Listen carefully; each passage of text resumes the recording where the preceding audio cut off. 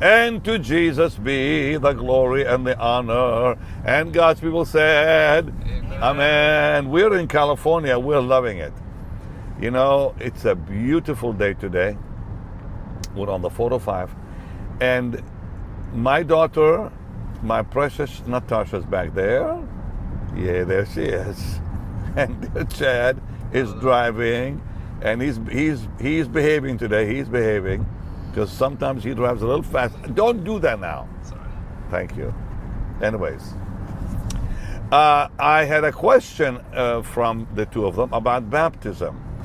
My grandchild, Nathaniel, who's adorable, wants to be baptized. So my Tasha said to me this morning, she said, at what age can I baptize my little boy? He's almost 8. And imagine a little 8-year-old wants to be baptized. I love it. Well, let's talk first about the importance of baptism.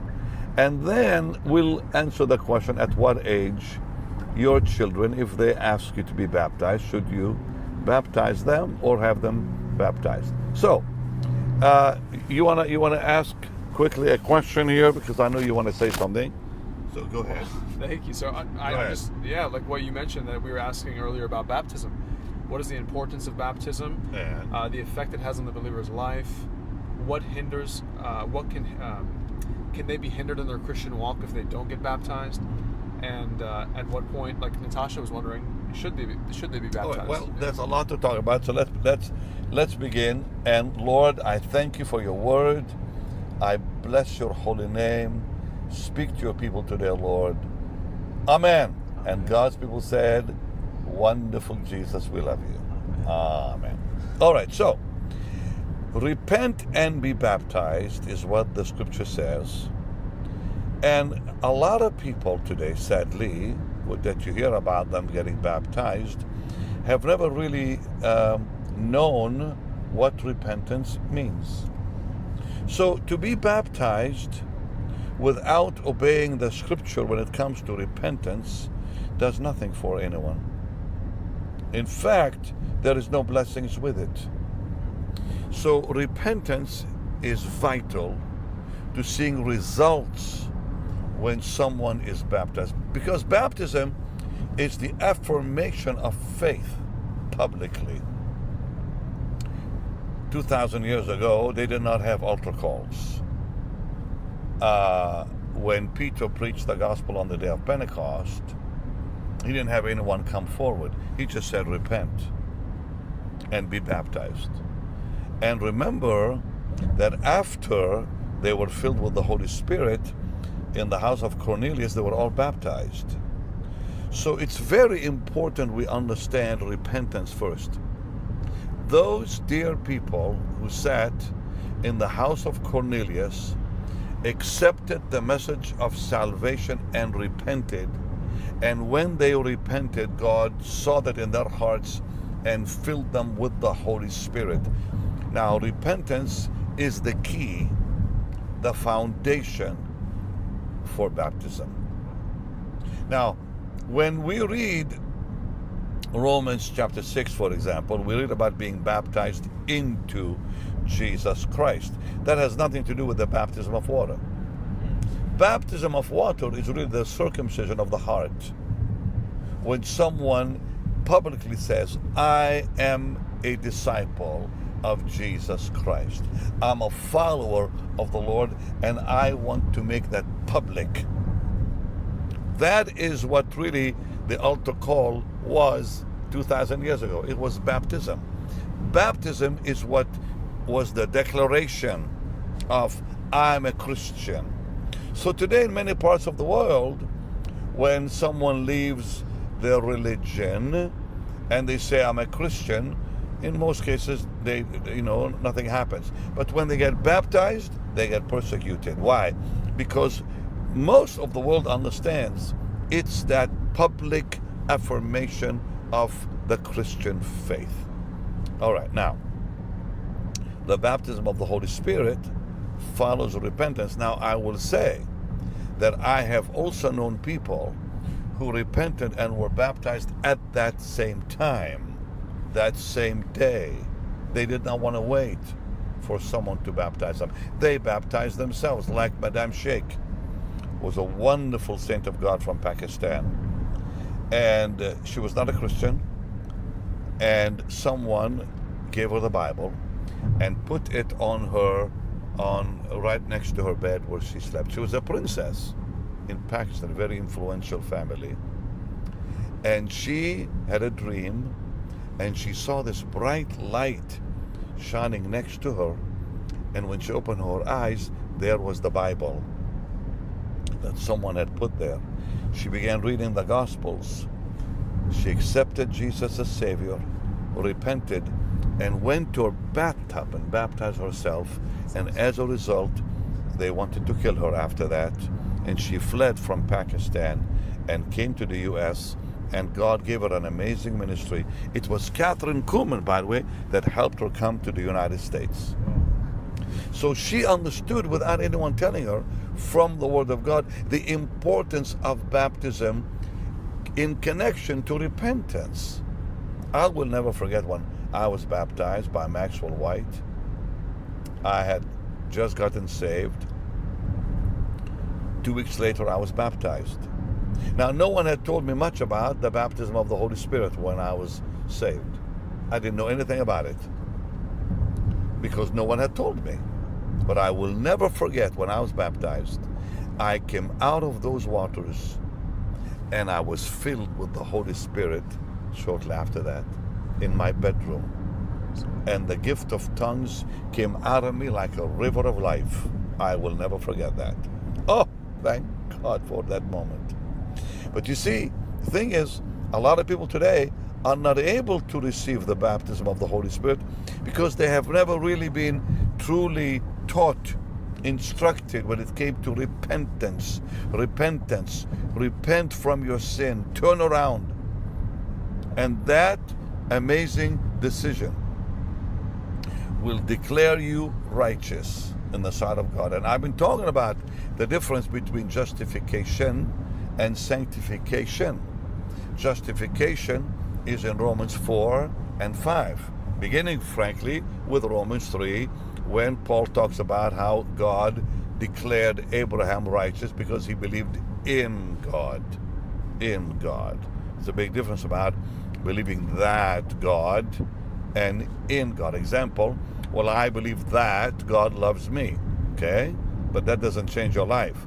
I believe that He sent His Son, all right? I believe that Jesus came to earth. Well, that doesn't change people's lives because even the enemy knows that. I believe that Jesus died for me. I believe that He rose from the dead. I believe that doesn't change people. But when you believe in, it changes your life. Because when you believe in Him, you give Him your life. You give Him your soul to keep. You believe in Him. Big difference than believing that Jesus died, that He rose from the dead. But when you believe in Him, that's when you surrender. And that is true repentance.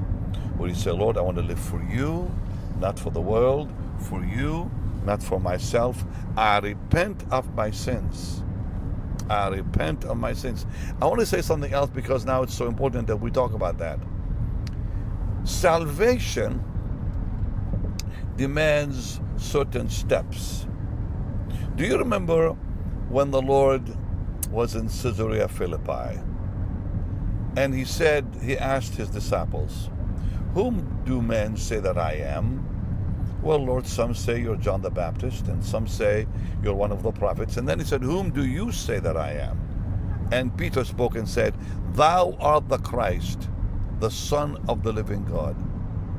And the Lord said, Flesh and blood hath not revealed this unto thee, but my Father which is in heaven. And later He told Peter, I give you the keys of the kingdom, guaranteeing His entrance. 4 things happened right there. Number 1, He stood face to face with the living Christ. It is imperative that when someone is truly born again, they have a face-to-face encounter with Jesus, where He becomes more real than life itself. Number 2, the Holy Spirit revealed to Peter that this is the Messiah. You are the Christ, the Son of the living God. How precious. Today, many religions have their own Messiah. So when someone says, come to Christ, I want to say, which one? Because there's many Christs out there. There are many Messiahs. Many religions have their own Messiahs. There's only one true Messiah. His name is Jesus. In the name of Jesus, it declares. No man can be saved without the name of Jesus. All right? So now you have to have a revelation that Jesus is the Messiah and no one else. And so the Lord says to Peter, flesh and blood hath not revealed this unto thee, but my Father which is in heaven. Number 3, he had to acknowledge him. He said, you are the Christ. We have to confess it with our mouth. And number 4, he acknowledged that publicly. Public declaration. Once that happens, baptism is absolutely necessary. Because when the eunuch confessed the Lord, and he looked and said, there's water. Remember on the chariot with Philip? He understood right there he had to be baptized that same day by Philip. So baptism today, I think, has been kind of pushed aside. But the Bible is very, very clear that baptism brings stability to that person's life. Baptism brings affirmation. And affirmation brings stability. And you talked about, what are the results? Freedom. Freedom even from the demonic. Listen to me carefully. Anyone today who is harassed by demons still, or is oppressed by demons still, their foundation was not laid properly. Because demons cannot stay. When there is a true repentance and true, how shall I say, face-to-face encounter with the living Lord, no devil can stay. Because in his presence there's freedom. That's why I asked a man one day, I said, have you ever had a face-to-face encounter with the living Lord, with Jesus? He said, I'm a Pentecostal. I said, that's not what I asked you. Have you ever had a face-to-face encounter? He said, well, I speak in tongues. I said, that's not what I'm asking. He had no idea what I was talking about, because nobody teaches that today. Peter had a face-to-face encounter. When I got saved in 1972, the Lord became more real to me than all the students in my classroom. And I got saved in high school. February, what a day that was, 14th, 1972. 7:50 in the morning, almost 8 a.m. When I walked into that class, the Lord was so real. I was crying, saying, Jesus, I love you, I love you, I love you, with all the students hearing me. And I went home that day. I said, Mama, I became a Christian. She said, but you were born a Christian. I said, no, today I really became a Christian. And persecution followed in our home for 2 years till my mama and my daddy were also saved, my entire family. Because we grew up Greek Orthodox, But I'm telling you, that is the key, I think. That's what I call the golden rope that holds your heart and the Lord's as one. You and the Lord's heart become one. That face-to-face encounter. Yeah, face-to-face, because we will all have moments of challenges. We'll all have moments of temptation when the world will try to pull us away. And we go back to that moment when the Lord became real to us. And that keeps us in the faith. Till we grow stronger and stronger and stronger through the Word of God. And then Satan has nothing in us. See, a lot of people, when they get saved, they say, well, I backslid. Well, if you have had that face-to-face encounter, you would not have backslidden. But the minute you have that face-to-face encounter, you're in. you can never walk away from the Lord. It's impossible to walk away when you've had that face-to-face encounter. And the reason, Tashi, by the way, baby, the reason many are leaving the church today is because they've never had a face-to-face encounter with the Lord. How can you walk away when you've met Him, truly met Him, not prayed a prayer, but met Him? Lord God, I give you the praise. Wonderful Jesus. Okay, so baptism is that affirmation of that reality. Am I making myself clear? The minute Jesus becomes real, the minute you have that face-to-face encounter, the minute you acknowledge Him by the Holy Spirit, a revelation in your heart that knows this is the Christ. Wow. The minute you acknowledge Him with your mouth, you are my Savior. And the minute you do it publicly, let others know you're a Christian, get baptized. Because baptism is an affirmation in the Spirit. In the Spirit. It's way more than something in the natural. Yeah, in the natural you can say, I'm a Christian, I'm a believer, I'm saved. But the spiritual world will not acknowledge that till you are baptized. Demons will not acknowledge that till you're baptized. Because you're really identifying with the You're Lord's death. identifying with His death and resurrection. Absolutely. It's powerful. Absolutely. And Because, so sorry, and like you said, how can you truly get baptized in water unless you've had that face-to-face encounter to know that Jesus is the Bible, Messiah? the Bible says, exactly, the Bible says that those who were not circumcised in the Old Covenant were cut off. It's the same in the New Testament. Baptism is circumcision of the heart. And God literally establishes that life once they are baptized. In Him. In His kingdom. But today nobody hears about it. People go to the Holy Land. I've told them when I've taken trips to the Holy Land, I said, this is not about getting wet here. This is a very serious decision. But some like to go to Israel to get rebaptized and rebaptized and rebaptized when they've already been baptized. For the experience, I understand that. I've baptized many people in the River Jordan because I know that it was something holy for them. But they were already in the faith. But someone who has not been baptized at all needs to be baptized. Now, your question, Tosh, at what age? At the age when they know what they're doing. At the age when they understand the gospel. At the age when they recognize Jesus is their Savior. So, your son is 8 years old, almost 8, my grandson.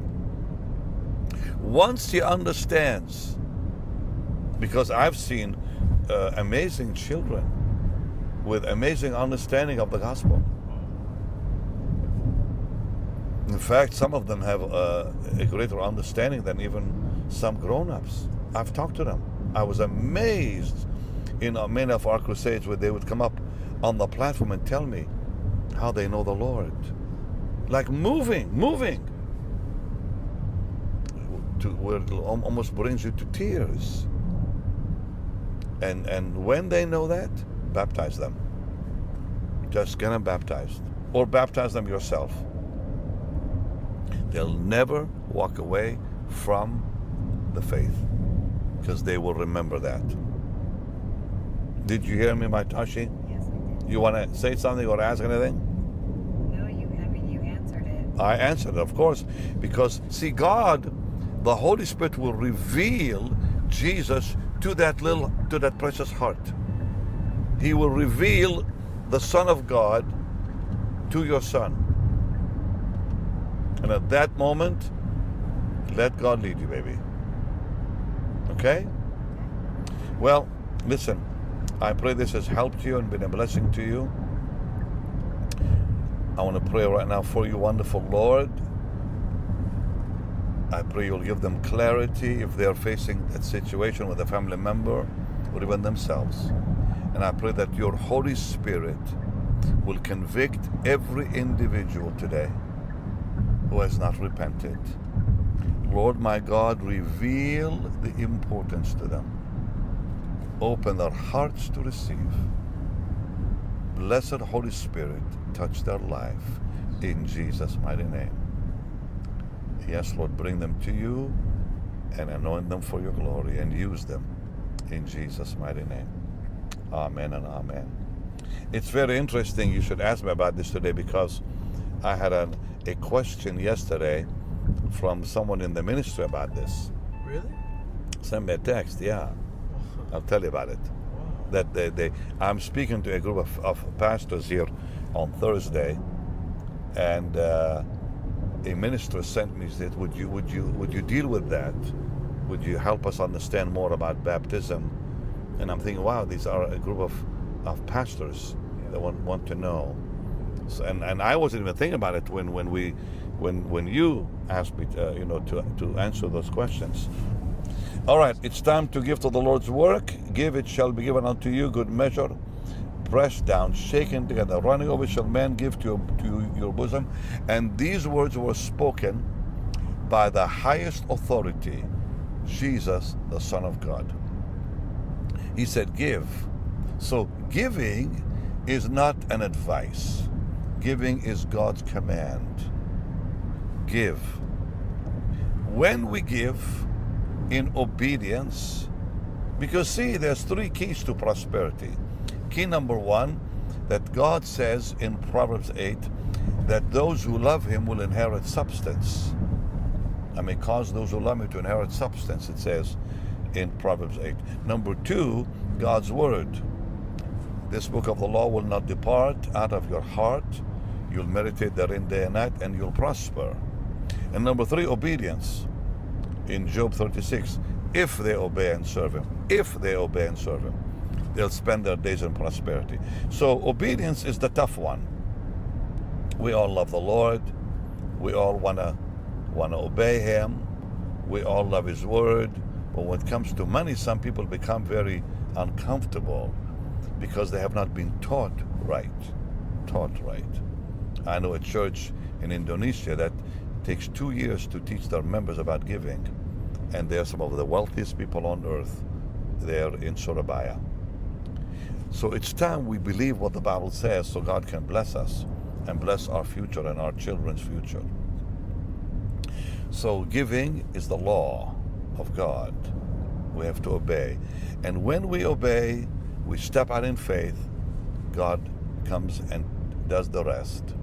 And I'm praying right now that God will prosper you in these difficult days, that you'll never lack, not even for a day, not even for an hour. Precious Jesus, I pray that you'll bless them as they sow, bless them as they give, protect their futures, I pray, Lord. And anyone, Lord, who is in need today financially, let them see that harvest come their way. I expect it for them. You said if two will agree, you'll do it. Lord, we agree together. It will be done. That harvest will come in the mighty name of Jesus. Amen. And Lord, give your people their heart's desire today. In Jesus' name.